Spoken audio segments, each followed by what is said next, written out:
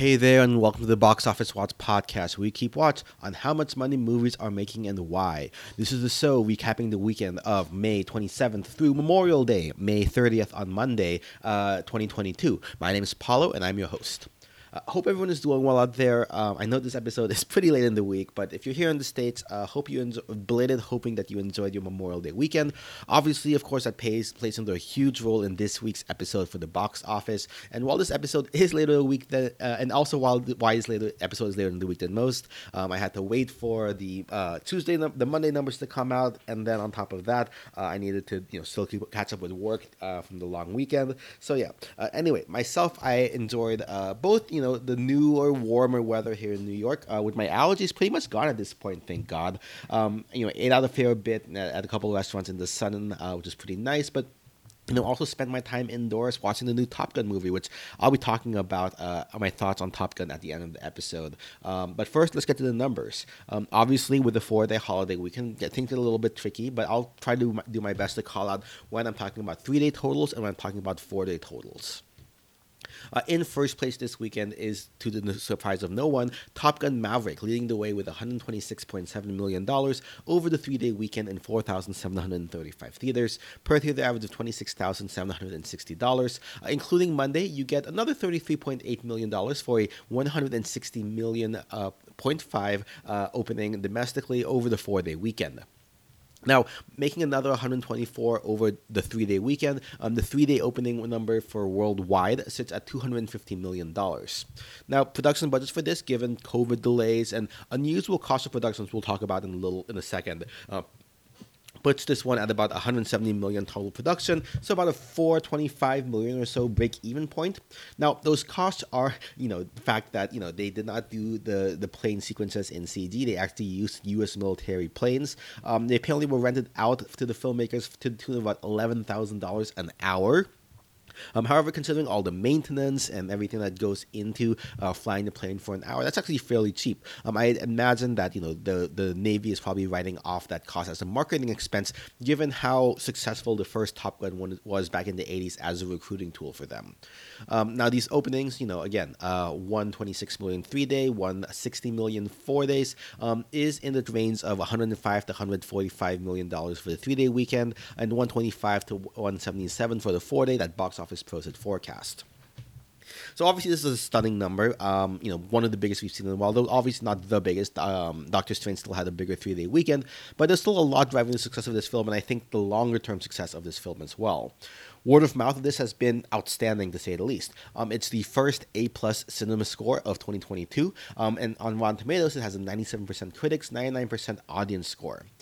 Beyond that, the audience, according to Deadline, was fairly diverse. 58% men, 42% women, and notably 55% over 35 years old. Again, this is important since, that particular audience, the older audience, has been somewhat reluctant to come back to theaters aside from James Bond last year.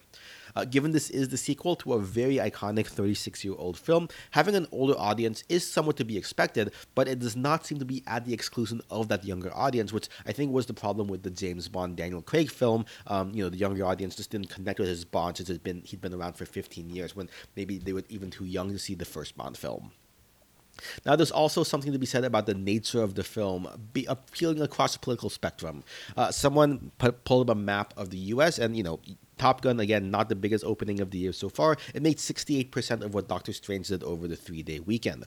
So they mapped it out which states, ended up having, better than 68% of Doctor Strange, and states where it had less than 68% of Doctor Strange.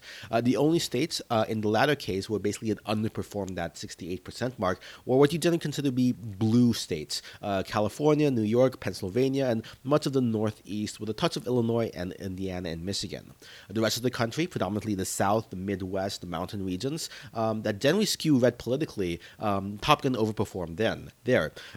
Given that we haven't had what Deadline calls a red state blockbuster since probably American Sniper 2014, there may be something to the fact that, again, an older audience tends to skew conservative, growing up in the 80s, that's when Ronald Reagan was president and all that. I wouldn't, and then obviously being, kind of like a love fest for the U.S. military, makes no surprise that these generally more conservative leading states would over-index on Top Gun Maverick.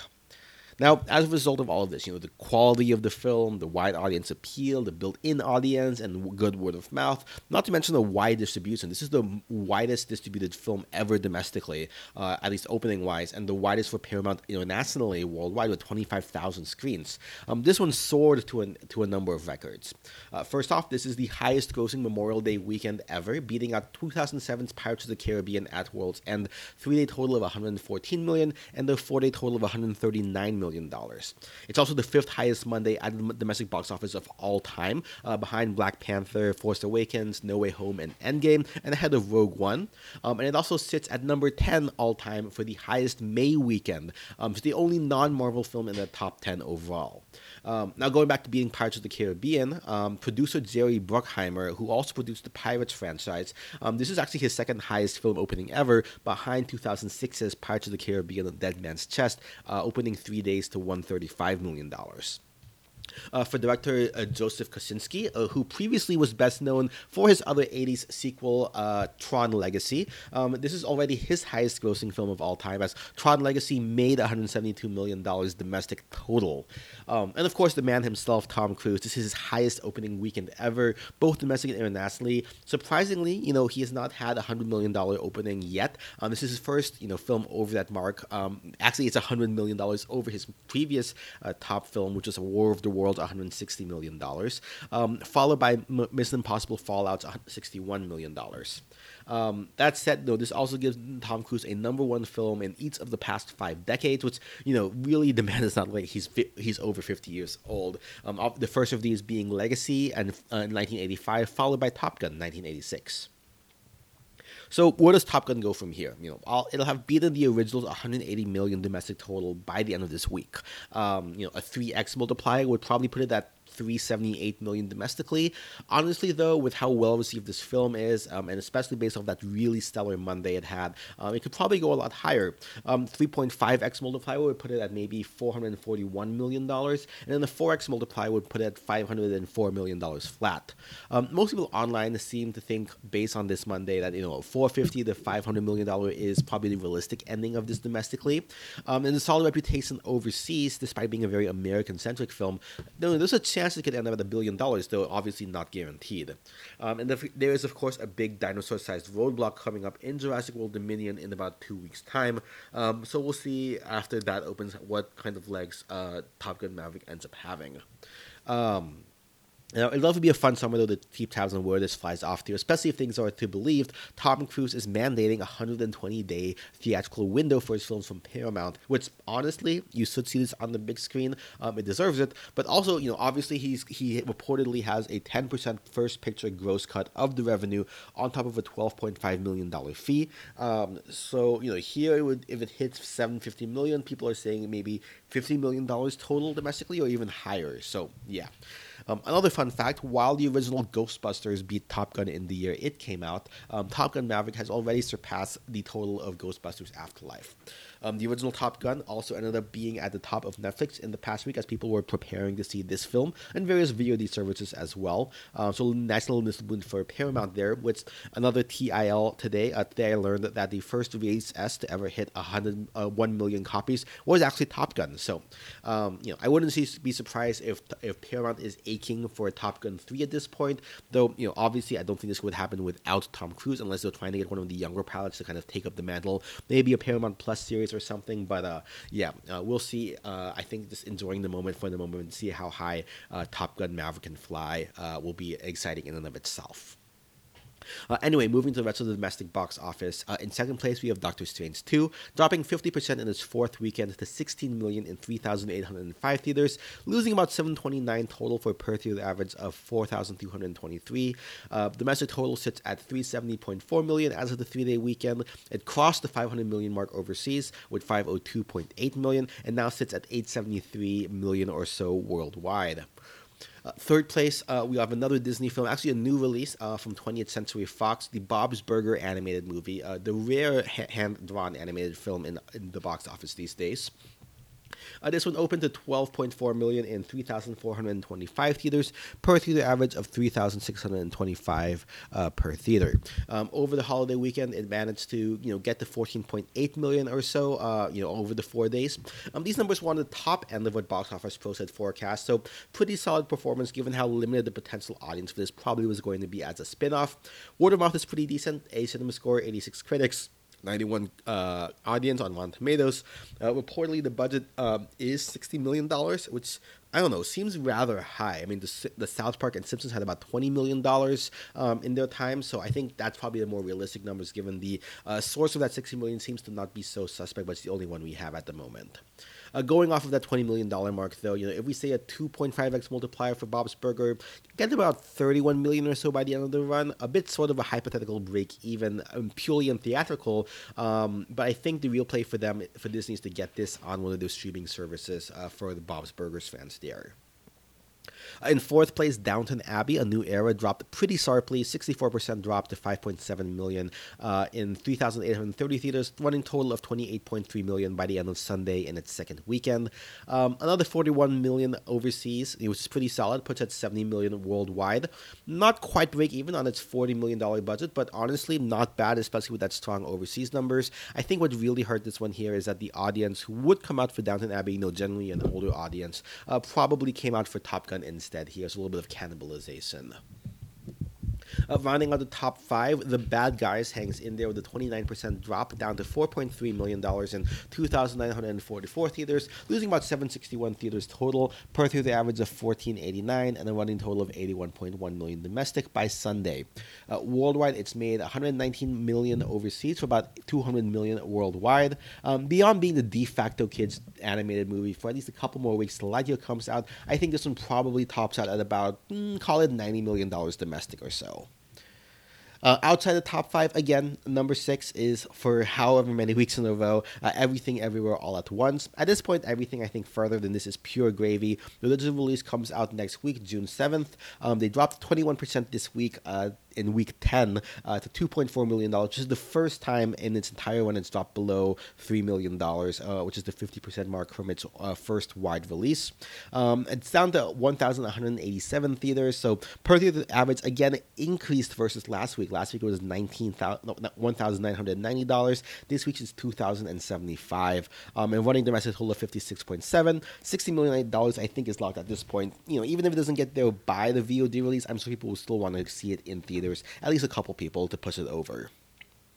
At number 7, Sonic dropped over 1,000 theaters in week 8. Makes sense, given it's on Paramount Plus, which is where I ended up seeing it. I'll talk about it later at the end of the episode. Also, it sits at 185 million domestic, 385 worldwide. But oddly enough, somehow The Lost City from Paramount, despite being on Paramount Plus for longer than Sonic, gained 29% in this, in weekend 10 for $2 million flat in about 1,000 theaters or so. Officially crossed the $100 million marks with $102 million by Sunday, so another one added to the list of 100 million grosses for this year. I don't know, maybe the holiday weekend encouraged turnout, maybe a tropical adventure type film ends up matches the hot summer mood. I don't know. And then in 9th place, A24's divisive film Men dropped a whopping 64% in week 2, which is pretty much dead on arrival for any significant run. Other than that, Fantastic Beasts dropped 1,000 theaters this week in week 7, down to less than 900. Firestarter from Universal in its third weekend dropped a massive 2,400 theaters in a single go, down to less than 1,000. And worth noting, Michael Bay's Ambulance ended its run at 7 weeks with 22.3 million total against the 40 million production budget. Definitely a flop. Overall total box office this weekend was 176 million over the 3-day weekend, 219 over the 4-day. Honestly, I would say this is a pretty good indicator that if we haven't been in it already, I think the box office is pretty much back to normal. 2019 Memorial Day weekend, we had the opening of Aladdin. I had 181 million total box office over the 3-day weekend, but only 213 over the 4-day. So we made more in this 4-day Memorial Day period than we did pre-pandemic. And against, and the comparison isn't like a nothing film. Aladdin was a serious film. Now, of course, it did open to less than Top Gun. And this film, this weekend was a lot more centralized for Top Gun. Over the 3 days, about 71.5% of the box office went to Tom Cruise, while in 2019 only 50% went to Will Smith's Genie. So that's definitely a case where there were just more films making a little bit less in 2019, but still another positive sign. I think that there still is total demand for the box office in general at this point. Going into this weekend, there aren't many blockbusters of note, probably because no one wants to be caught in the slipstream of Top Gun Maverick. The most notable open, I think, is body horror film Crimes of the Future from David Cronenberg, starring Viggo Mortensen and Kristen Stewart, distributed by Neon, fresh off of its debut at the Cannes Film Festival. Obviously, it currently has a 81% from critics on Rotten Tomato, but its body horror nature, I don't think, is going to make it break out all that much beyond the film nerd crowd. Box Office Pros has it opening at about $1.3 million total. Looking internationally, not too much aside from Top Gun, dominating worldwide in 62 markets, despite being, again, a rather American-centric movie. The UK came in first place with 19.4 million, followed by France with 11.7, Australia with 10.7, Japan at 9.7, and Brazil coming in fifth overseas, 5.3 million. Notably, it did not open in Korea, which apparently is a big cruise market, their release date being June 23rd. Instead, their local film, The Roundup, hit 54.7 million after 2 weekends. Speaking of local films, Indonesian horror film KKN Di Pesa Penari, based on a popular online story, has become the third highest grossing film in the country of all time, ahead of Infinity War with 8.2 million, I think US dollars to date, behind only Endgame and Spider-Man No Way Home. Back to Korea, though, since this episode is coming a bit later in the week, we do have some news about Korea's early openings of Jurassic World Dominion this past Wednesday. It looks like it's the opening day of $6 million US dollars is the fourth highest single day opening of all time in Korea, behind Jurassic World Fallen Kingdoms, Endgame, and a local film called Along with the Gods 2, which bodes well for at least for the international appeal of Jurassic World Dominion. Also out of Korea, we have some big wins at the Cannes Film Festival. While neither of their two big hopefuls took the top prize, the Palme d'Or, they still walk away with some prizes. Hirokazu Koreeda's Broker was able to give Song Kang-ho a Best Actor award, and then Park Chan-wook's Decision to Leave nabbed him the Best Director award. Both of these films, produced by CJ Entertainment, the company behind Parasite, were picked up for a Western release, Neon and Mubi respectively, as we previously reported, so you can look forward to seeing those stateside. The top win of the festival, Ruben Östlund's satire of the wealthy Triangle of Sadness, was picked up earlier in the festival by Neon as well, so this makes them 3 for 3 in recent years for getting the Palme d'Or winner, and so we'll just have to see if this one ends up more like Titan or like Parasite in terms of box office. In second place, the Grand Prix Awards was actually tied between two films, the Belgian drama Close by Lucas Dont and American romantic thriller Stars at Noon by Claire Denis. Close was picked up by A24 at the festival, while Stars at Noon had been in A24's pocket since 2020. Best Actress Award went to Zara Amir Ebrahimi, the lead of the Persian language film Holy Spider, that was picked up by Utopia, probably best known for distributing last year's Siva Baby. The jury gave also 2 jury awards, 8 Mountains from Italy, which didn't get a distributor, and then Io by Jerzy Skolmowinski, a Polish film about the life of a donkey. That one was picked up by Sideshow and Janus, who are distributors for the Oscar winner Drive My Car, which is pretty exciting. And then also picked up by Sideshow and Janus was the 75th anniversary prize winner Tori and Lokita from Belgium by Jean-Pierre and Luc Dardenne. The only film out of Cannes that I'm really waiting to hear distribution for stateside is Plan 75, a Japanese film starring a Filipino care worker that played in the Un Certain Regard category. So far, it has deals for various international countries, but nothing yet stateside. Chinese box office still in the dumps, to the point where outlets like Variety and such aren't even doing weekly write-ups on them anymore. Top Gun was banned there, probably due to being a soft U.S. military propaganda machine piece, which meant that the Japanese and Taiwanese patches on Maverick's jacket were restored in the final film after some initial outcry in the trailers. As far as box office, the biggest film this week was a Doraemon film from Japan, made only about $3 million total. Now, we do have Jurassic World Dominion coming on the 10th, which will will be a big test for the Chinese market to see if they've recovered at all. Really, I think the case right now in the Chinese market is that there just simply isn't really any product out there for people to bother going to the theaters with. Even if they're slowly starting to recover from lockdowns. I think Shanghai is not going to be locked down anymore. But still, it's still I think a question of content, and China blocking out Western content for the most part is definitely not helping there. And speaking of that, it looks allegedly they have banned Lightyear, the Pixar film, as well as Illumination's Minions 2 from coming to China. Now, Lightyear we kind of saw coming. There's apparently an LGBT couple in the movie, so that's a no-no over in China. Meanwhile, Minions is a bit of a weirder reason why they'd ban that. Allegedly, there's one of the bad guys has something that looks like a Chinese dragon or something, which is maybe they're just being too sensitive. I don't know. It's reaching for straws at this point, and I think at this point it's really just a case of China wanting to just lock out Western entertainment as much as possible.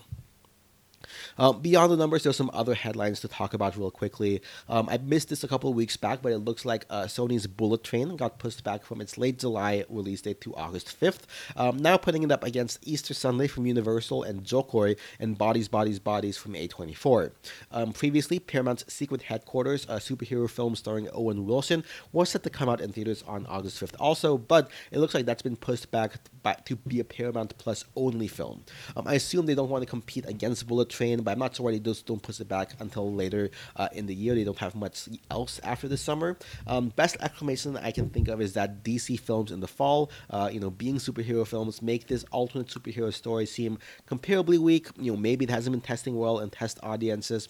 Either way, I think Paramount lately has earned their trust just with how they've handled the box office, between Sonic, Lost City, Scream, Jackass, and of course Top Gun. I don't think, I think they have a sense of what will and won't work theatrically at this point.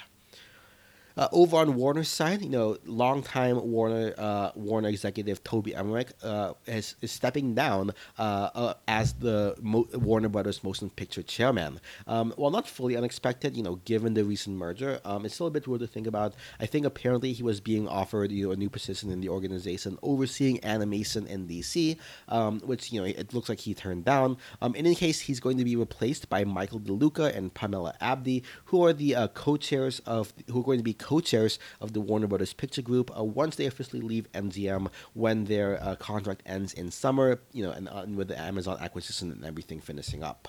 That being said, Emmerich isn't going to be anywhere though. He's apparently receiving a production deal from Warner Brothers, which, given his tenure as a producer at Warner Brothers and a few, executive production credits under his belt, not really that surprising that they don't want to lose him. Now, it may have been a while since we talked about MoviePass and whatever they've been up to, but to their credit, they did kind of revolutionize the idea of loyalty programs for movie theater chains. This week, Cinemark's own loyalty program hit 1 million members after about 4 years, which I think is a milestone worth celebrating. Now, while this is not strictly box office related, obviously you've seen this in the news for the past month and a half. I am technically an entertainment news podcast, so I guess I'm legally obligated to talk about this. The Johnny Depp Amber Heard defamation case came to a conclusion this past week. You've probably seen the details by now, but the long and short of it is that Johnny Depp won all his claims against Amber Heard for defamation, giving him $15 million in total damages, reduced to just over $10 million due to various caps on punitive damages. Meanwhile, Amber Heard lost on all but one of her claims of defamation, which the jury gave her $2 million in damages for that one case of defamation by his lawyer. This net out to Depp being owed about $8 million or so total in damages. Now, given that Amber Heard's net worth is about $8 million total, she's in deep trouble, I think. Apparently, she wants to appeal and all that, but I think the more interesting question for this podcast, rather than all the legal mumbo-jumbo, which I'm sure all of you are tired of hearing at this point, is where do the stars go from here moving forward? Obviously, on Johnny Depp's side, he kind of had his public perception against him had not been great, but it's kind of been rehabilitated during the trial, which I think for him was kind of the bigger point more than anything else. The being canceled for a period led to him losing his role in Fantastic Beasts and being soft banned from Disney for the Pirates franchise. So the question is, will he make his return to Hollywood, or does he just want to play rock music now? Apparently, Robert Downey Jr. wants to help him out and have him cast as someone coming up in the new Sherlock Holmes film. So that would be an interesting return to form, I think, for Johnny Depp. On the other hand, Amber Heard's reputation has taken a dive after being exposed as a lying abuser. She does feature in the upcoming Aquaman 2 film, but that's not until spring of 2023. So I think more than enough time for Warner Brothers to figure out a way to maybe remove her from the edit or minimize her at the very least, or if they want to go super extreme, CG replace her with somebody a la Tig Notaro in Army of the Dead. Who knows? But I doubt they'll season invited back for any future DC projects or any Warner Brothers projects in general. I imagine most producers and directors won't want to be associated with her. So it's going to be a real tricky question for how she's going to earn enough money to pay back the $8 million she owes if no one wants to hire her to work. If another kind of similar recent example is Kevin Spacey, obviously being outed as a sexual abuser. In his time, he is basically canceled by most of Hollywood, but apparently he's showing up in films here and there that basically look super amateur direct to DVD, and it's just kind of what he has to do in order to make a paycheck basically. So I imagine maybe that might be an option for Amber Heard if her appeal doesn't go her way. But anyway, that's enough Amber Heard and Johnny Depp for this podcast.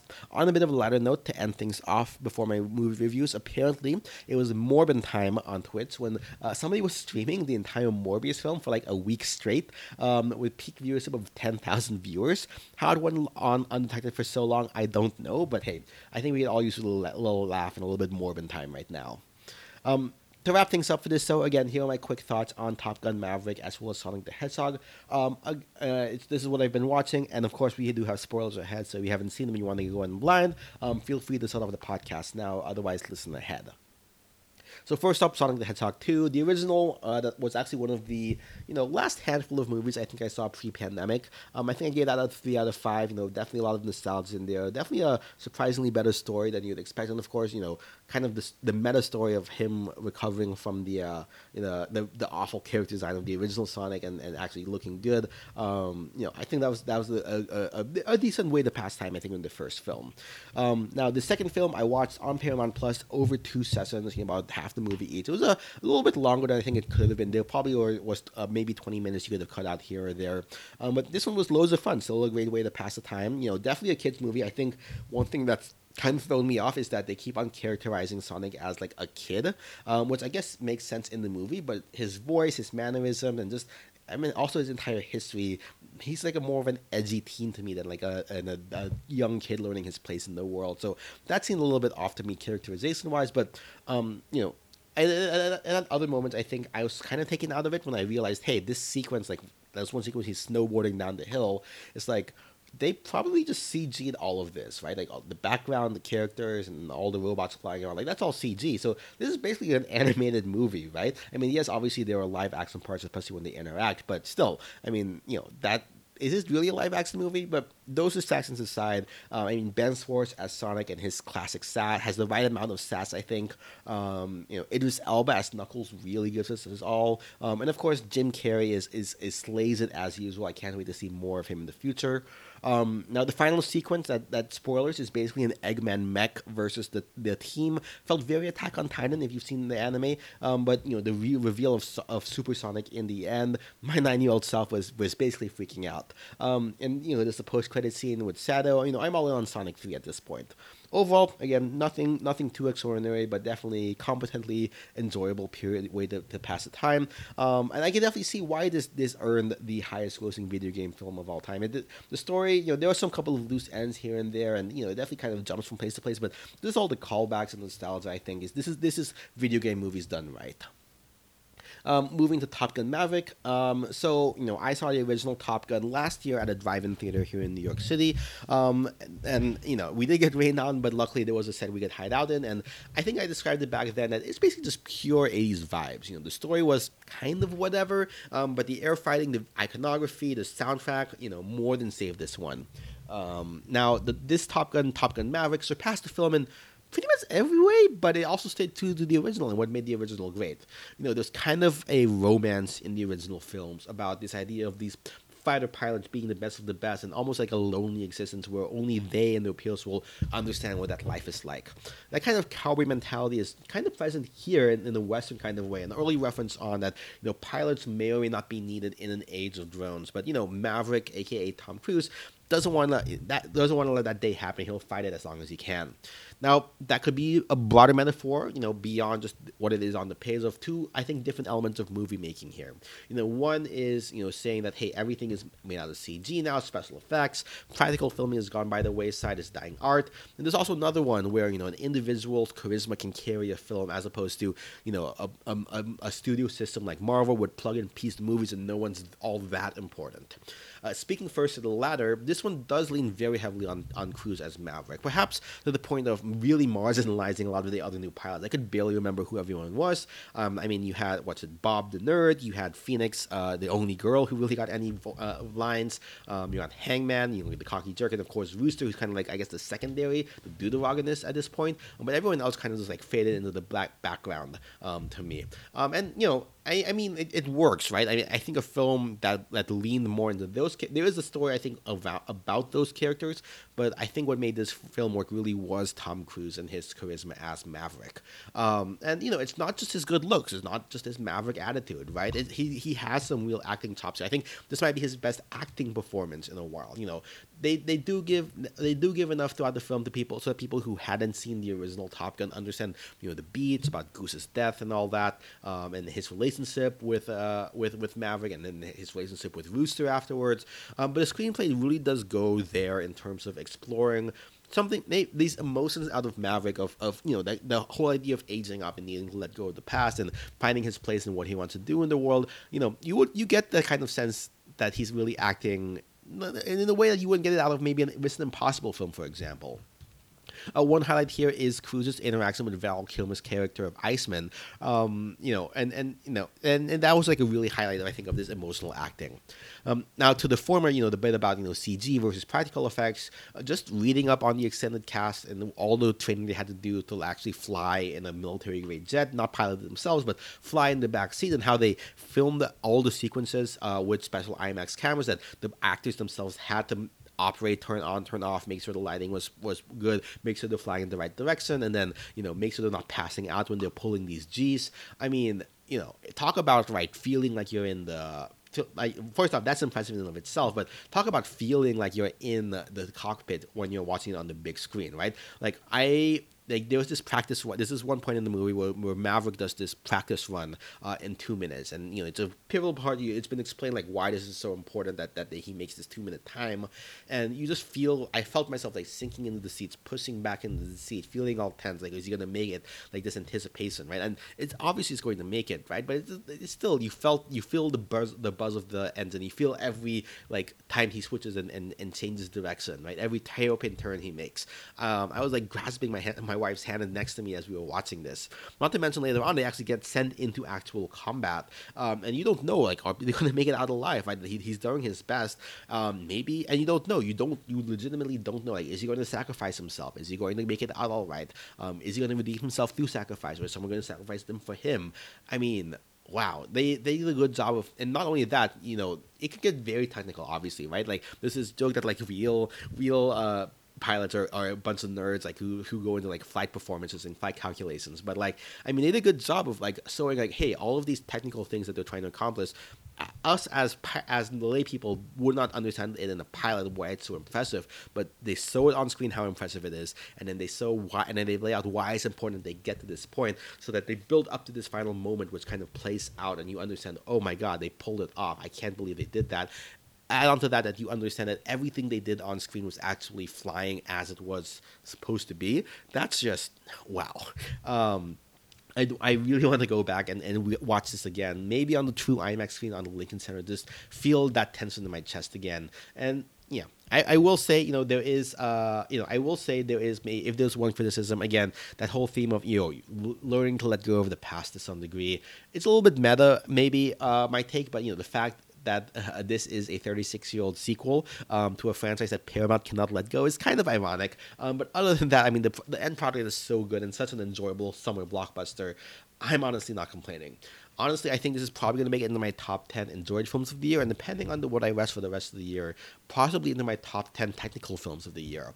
I wouldn't be surprised to see this Oscar season, honestly, not just for Lady Gaga's original song, but even sound, editing, maybe cinematography, production. Overall, 4 out of 5. And with that, that's a wrap for this episode. Shoot me ideas for what else I should cover via email at boxofficewatchpodcast@gmail.com or on Twitter at BOWatchPodcast. You can find us on Spotify, iTunes, Google Play. Make sure you subscribe, leave a review, share with a friend, and if that helps, support us on Patreon. Links to all that will be in our show notes. Numbers in the show come from thenumbers.com. Intro and outro music from Kevin MacLeod. His stuff is at competent.filmresearch.io. Editing production by Ninjaboy Media. Until next time, this has been the Box Office Watch Podcast. And remember, our watch goes on.